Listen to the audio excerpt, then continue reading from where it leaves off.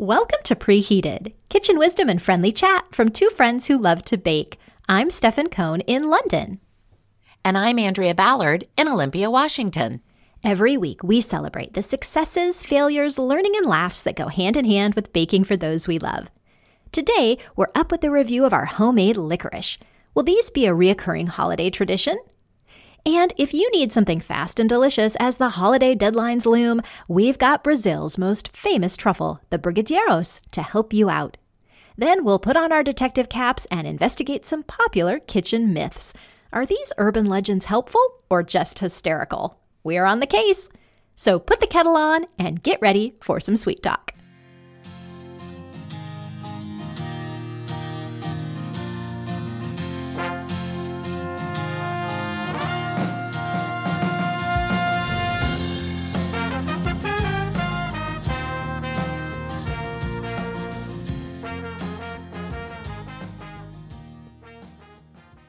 Stefan, it is almost 2020, and do you know what that means?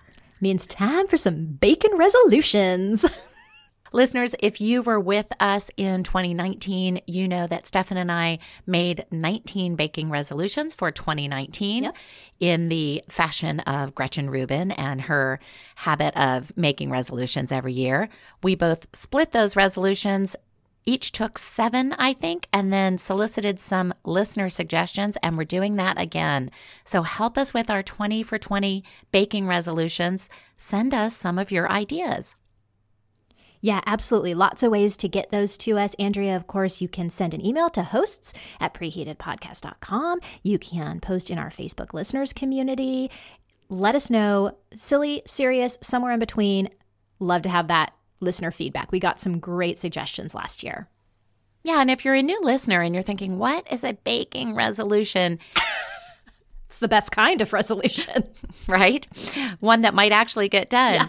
It can be something as simple as bake more in season, which was a great listener suggestion that Stefan and I took to heart. Yep. And we tried to make sure we were using fresh fruits when we were making our desserts instead of maybe something pulled from the freezer.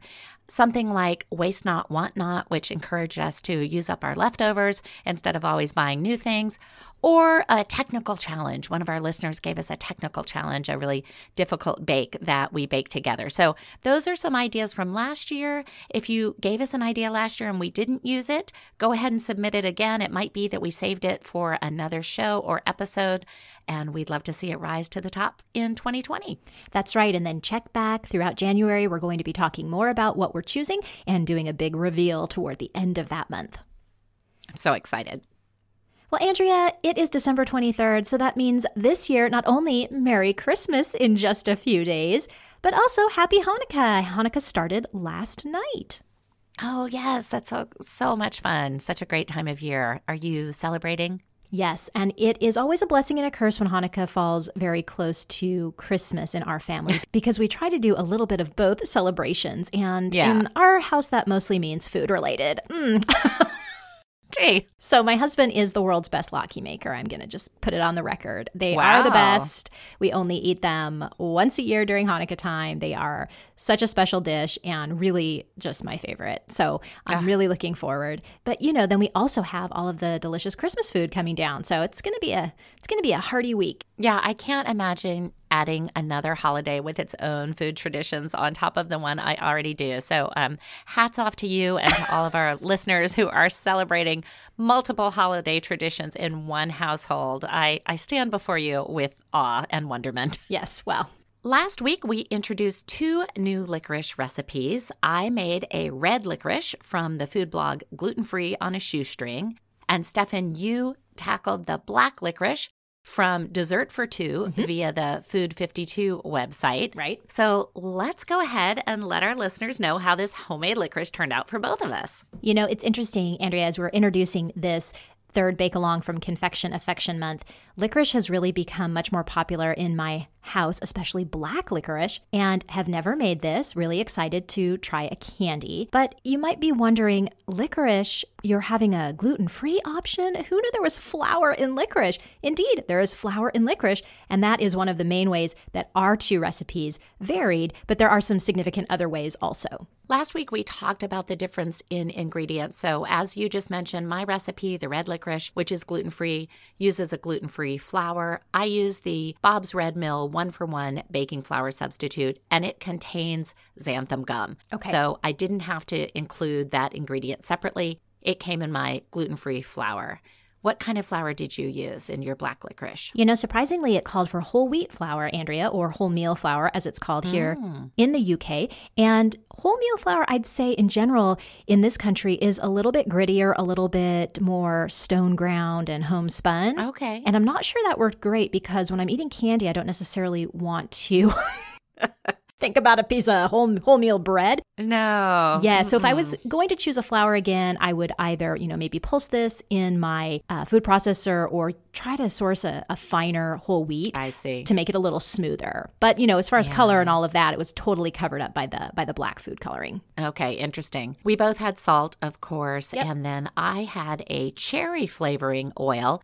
And here's another thing I didn't realize could potentially contain gluten is a flavoring oil. So good point. My recipe specified a brand called Lorian, and I couldn't find that in any of my local stores, so I did have to get that online. And I have to tell you, when I got it and I opened it up, it smells so good. I am so jealous of that cherry flavoring. I can think of all kinds of awesome desserts that you can make with the rest of your bottle. I know. I can't wait to pull it out and use it for some other things. Now, I'm guessing you did not have a cherry-flavored oil in your black licorice. What was your flavoring? Traditional black licorice, that nice, rich anise flavor. I also had to buy mine online, Andrea, and this was so potent. It almost made my eyes water. And oh, wow. A little bit later on, I'm going to come back to that because it was so very strong. My recipe called for a tablespoon. Because I had so many other really rich flavors going on, like molasses and some other very robust flavors, I went down to about 3/4 of a tablespoon, and I thought that was plenty. But if you're a huge anise fan, then by all means, pump it up. Yeah, a tablespoon does seem like a lot. Mine was a half a teaspoon, so that's quite a difference. Oh, yes. We both had food coloring to end up with our red licorice and black licorice. I had no problem getting red gel food coloring.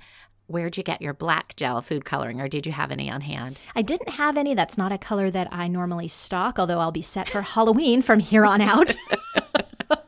I just got mine online as well. I would say that was incredibly staining. Not that other food colors aren't, but black, I had kind of purplish fingers for a little while after making this. So just take caution. It really did look like Halloween. Oh my gosh. We both had butter and sugar in our recipes, and then I had a light corn syrup.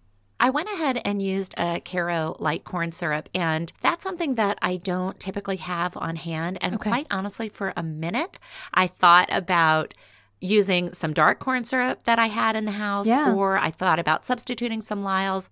But I thought, this is candy. It's cooking to a certain temperature. This involves math and science. Yeah. This is not the time for me to start messing around. So I did go ahead and just use a light corn syrup as specified in the recipe. And another difference between ours, Andrea, is that my black licorice called for a 1/4 cup of dark corn syrup, which I did use, but it also called for 2 tablespoons of molasses. And I am lucky enough to have Lyle's brand, of course, Lyle's we all know and love. They make a black treacle, which is a very, very strong, similar to a black strap molasses. As regular listeners of this show know, molasses is one of my very favorite sweeteners. That was another reason I went with a little bit less of my extract, because that molasses has a really rich flavor.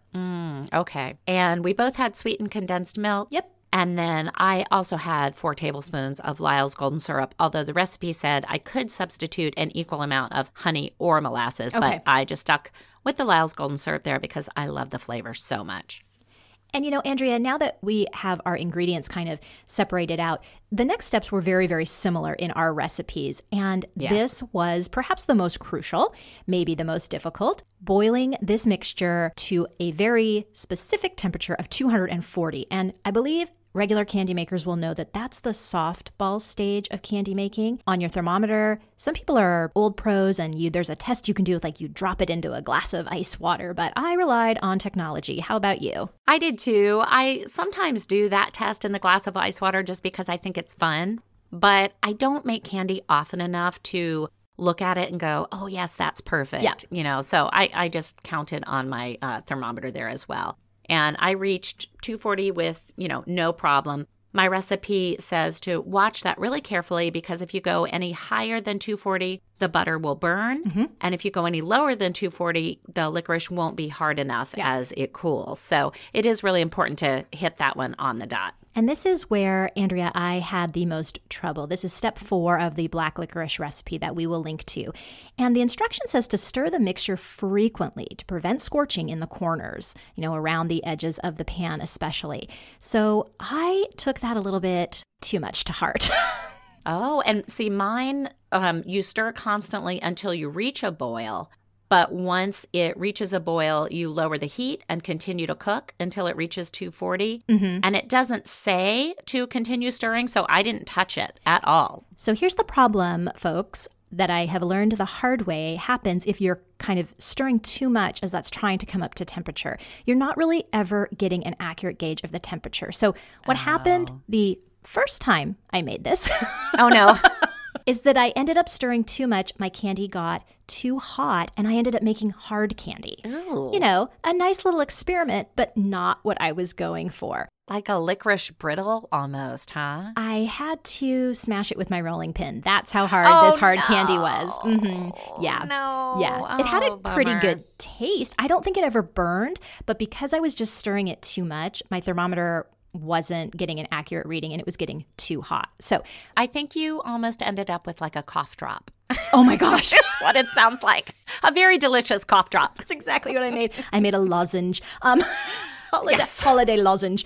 My very important kind of asterisk on this black licorice in step 4 is, yes, you don't want it to burn, you don't want it to scorch, but you need to just let it bubble away to 240. And, the second time I did that, it maybe was like 10 minutes to reach that temperature. And I felt confident.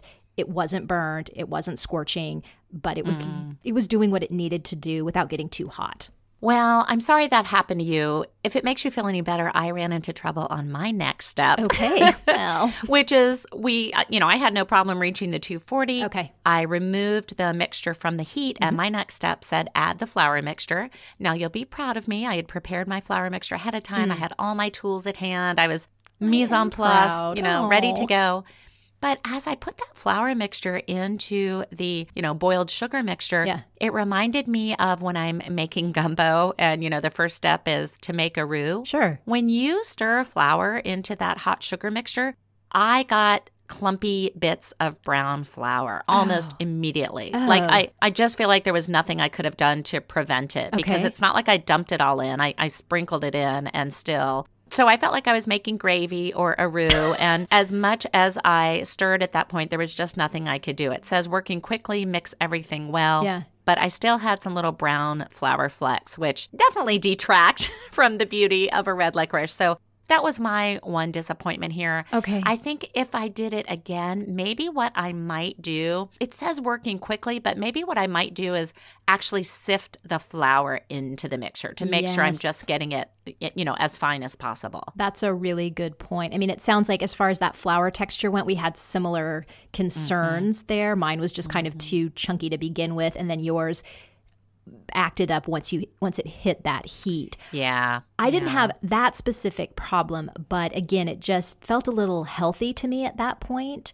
And I just probably want to say here, you've got your molasses and your whole wheat flour. It's basically a health drop that you're making. So. Oh my gosh, not exactly what we were after. Despite the little clumps of flour, I have to say my next step, adding that cherry flavoring oil and the food coloring, it immediately was quite beautiful. And that flavoring oil is so strong and so fragrant. I think I got some on my hands and I was smelling it all day. I just was thinking, this might be my new perfume. So nice. Were your hands red? Was that a consideration for you?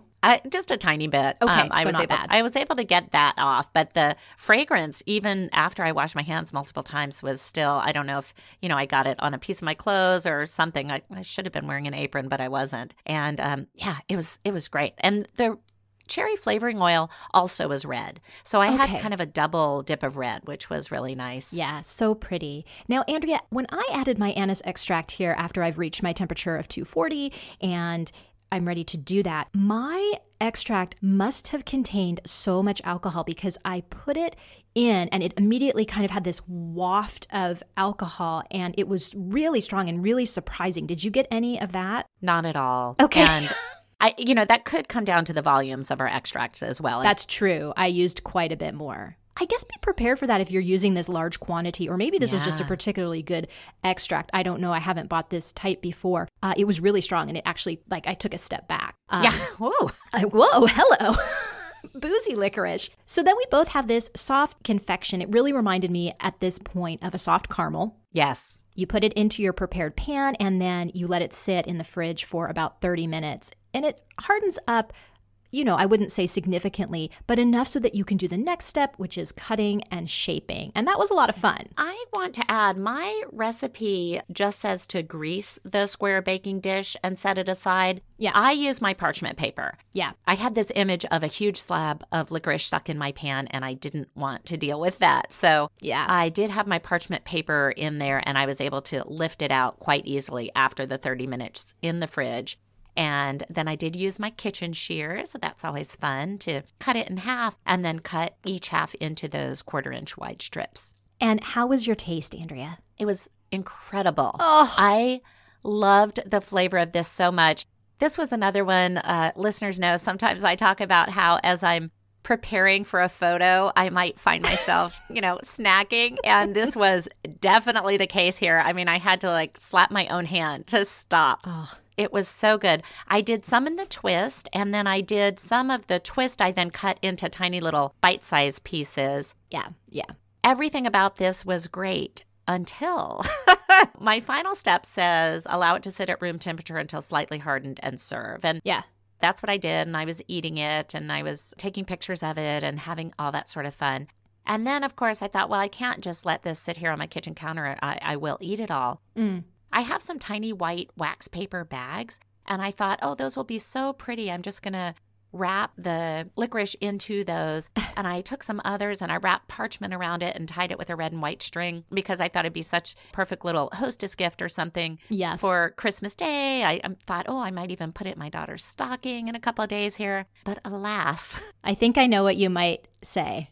This is what I did not prepare for.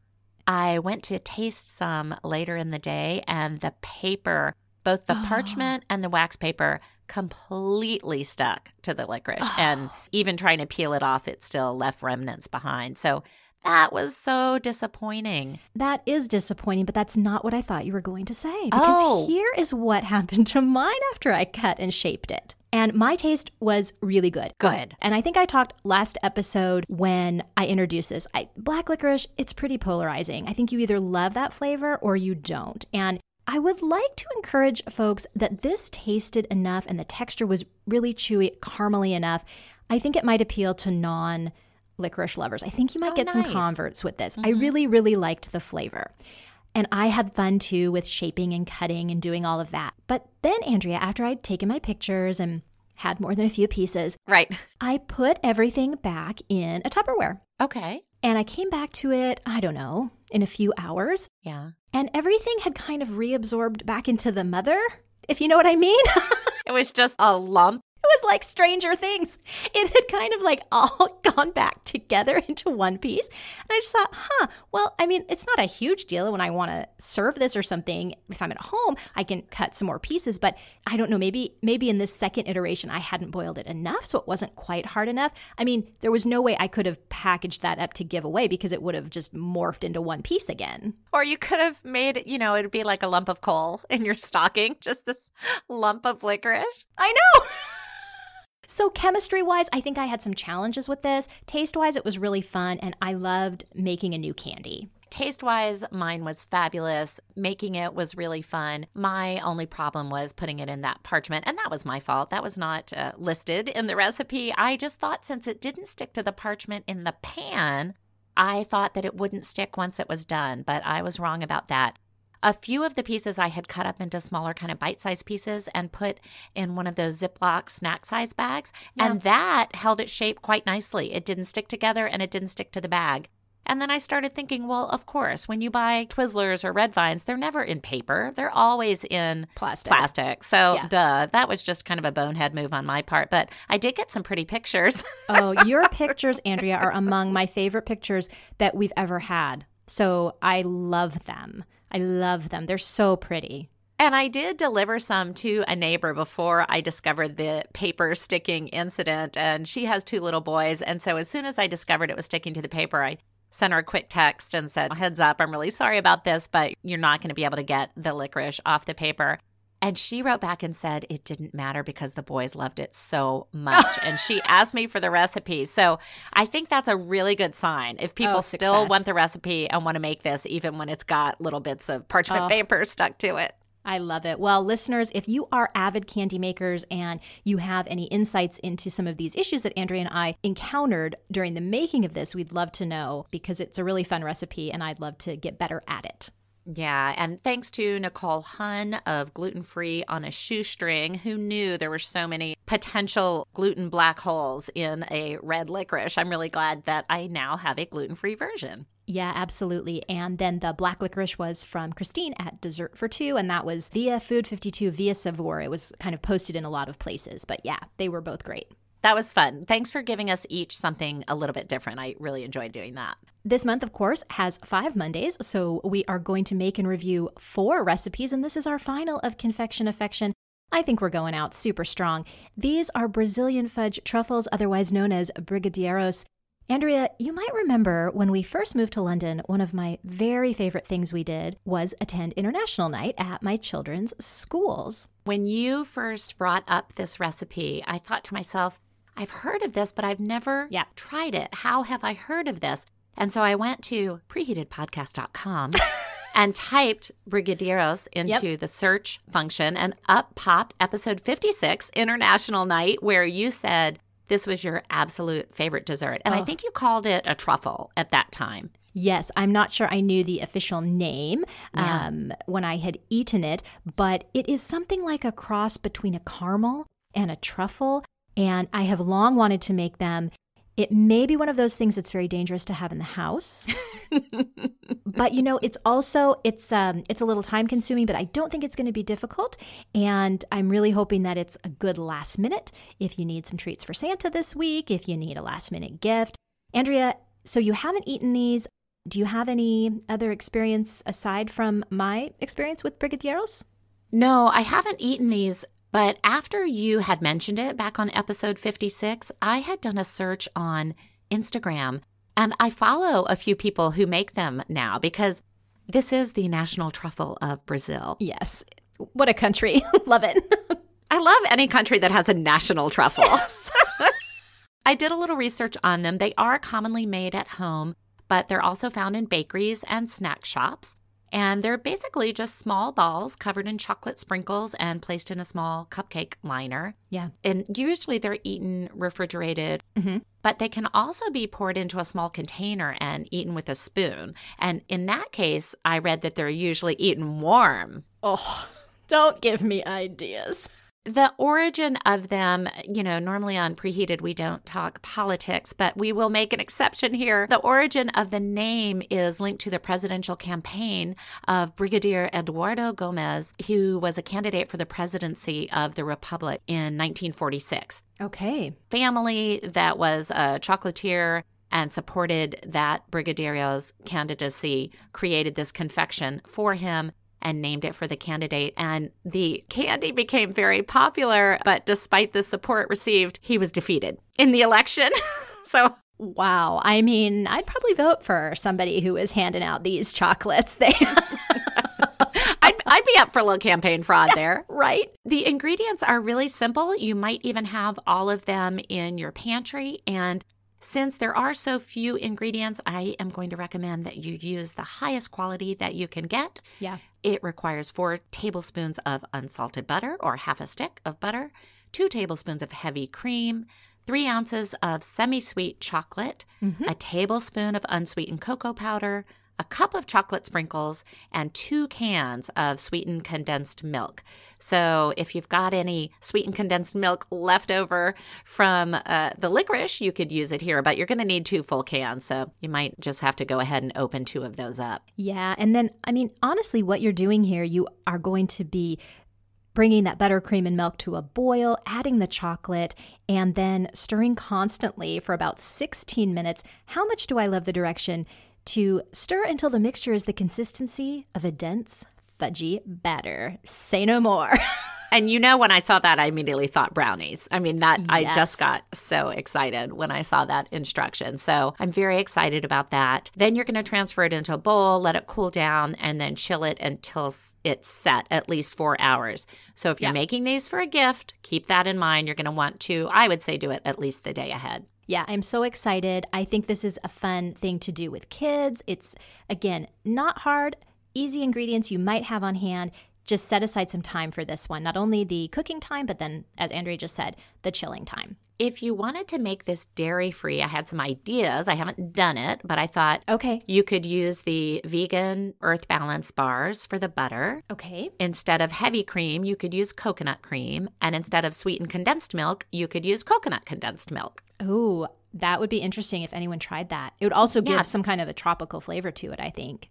Yeah, and then, make sure, of course, that your semi-sweet chocolate is dairy-free as well if you're going to go ahead and do that. That's just something I thought I would throw out there. I also thought I would throw out there that even though this is the most traditional version with the chocolate filling and the chocolate sprinkles, which, of course, I see no reason to mess with, but you are welcome to try other sprinkle colors or flavors. And it seems like there are a lot of variations in Brazil other than the chocolate filling and the chocolate sprinkles. So feel free to experiment with this one and have a little bit of fun with it. Well, remember, we will have links to all of the recipes we've talked about today. The red licorice from Gluten Free on a Shoestring, the black licorice from Christine at Dessert for Two via Food 52, and then today's Brigadeiros, which was also from Savour, on our website in the show sheets for this episode, which is episode 156. Find that at preheatedpodcast.com, and we'll also have it in our Facebook listeners group.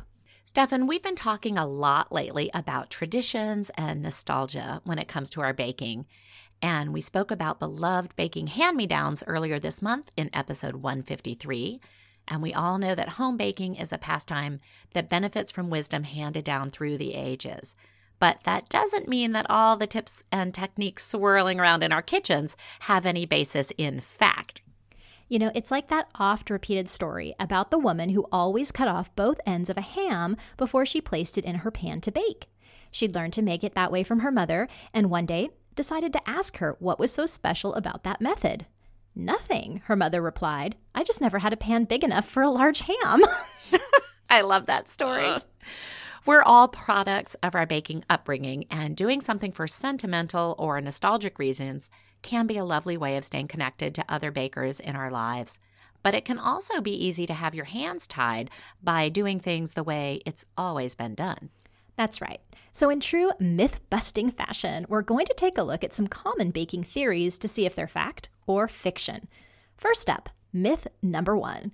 If you take a break while whipping cream, it will deflate. Yep, sometimes real life interferes with our bakes. Need to answer a text or sign for a package while whipping up your cream? Don't worry, taking a short break will not deflate all your hard work. As long as the temperature of the cream hasn't increased significantly, you should be able to pick up right where you left off and still be assured of light and pillowy dollops.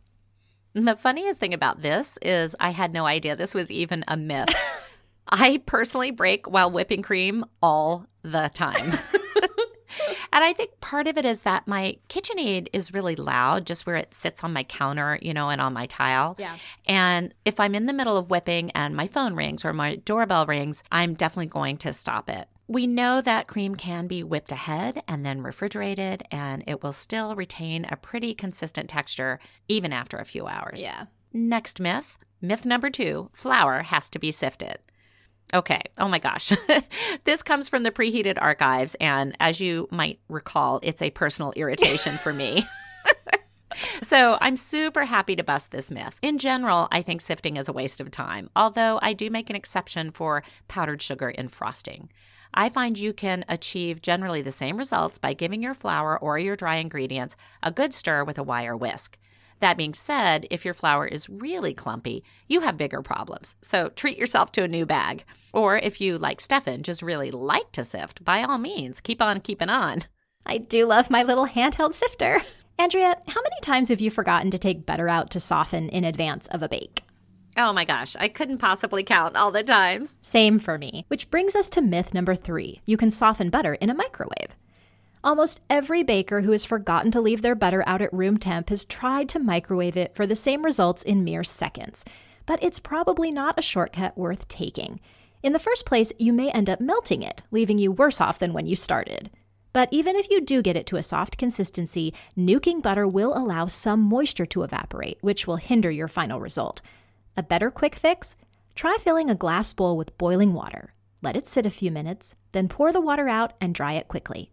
Place it like a dome over your unwrapped butter and give it a few minutes, repeating the process if necessary. You can also grate your butter on your box grater. Not only does the heat and friction of the grating process help to soften the butter, but the small pieces will come to room temp more quickly too once you've finished grating them. Up next, myth number 4. You must stir your batter until you've eliminated all lumps. Nope. Lumpy batter doesn't necessarily equal baking disaster. While you want to be sure that all of your ingredients are incorporated, overmixing your batter will likely have a worse result, making your finished bake tough and flat. Especially in muffins or other quick breads, some lumps are just fine and will result in a tastier and better-looking finished product. Speaking of muffin tins, we've arrived at myth number 5. Never spray a nonstick pan with baking spray. This is the myth that kickstarted this segment. And guess what? It's not a myth. Oh. You should not spray nonstick pans with baking spray, since the spray builds up over time, leaving an unsightly and sticky film that can be impossible to remove. Your nonstick pans should release whatever's inside just fine, but if you like to err on the side of caution, grease them with a whole fat like butter, vegetable shortening, or oil, or use a paper muffin liner or parchment paper. I have very little nonstick bakeware, so this one wasn't a problem for me personally. But a related myth is, myth number 6, all bakeware is created equal. A 9x13 is a 9x13, right? Well, not exactly. Picking the wrong pan can change the outcome of your recipe in a pretty major way. For example, a glass baking dish conducts heat differently than a dark metal one, and it will affect your baking time. Likewise, cookies baked on a dark baking sheet will brown faster, especially on the bottom, since the dark metal absorbs heat while the light metal reflects it. In fact, a good rule of thumb when using a dark metal pan is to lower the oven temperature by 25 degrees.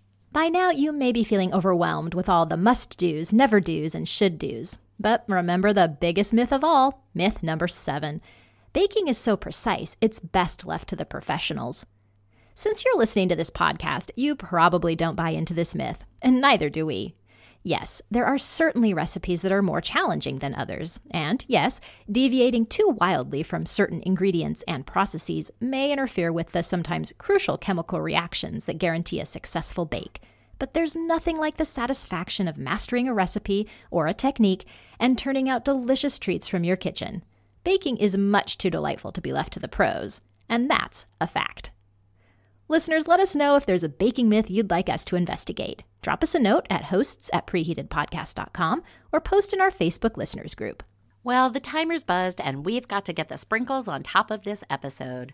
We release new episodes every Monday morning, and next week we have an end-of-the-year 5th Monday bonus blue ribbon show to help us bid adieu to 2019. Listeners, if you'd like to get an email and a link to the full show notes every week when our episode is released, subscribe to our newsletter by visiting our website, preheatedpodcast.com. You can also find us on Facebook, Twitter, and Instagram, where we're at PreheatedPod. If you like our show, please tell a friend and subscribe, and consider ranking and reviewing us on Apple Podcasts, Google Play, Spotify, Stitcher, or wherever you download our show. Until next time, I'm Andrea Ballard in Olympia, Washington. And I'm Stefan Cohn in London. Thanks for listening, and sweet dreams.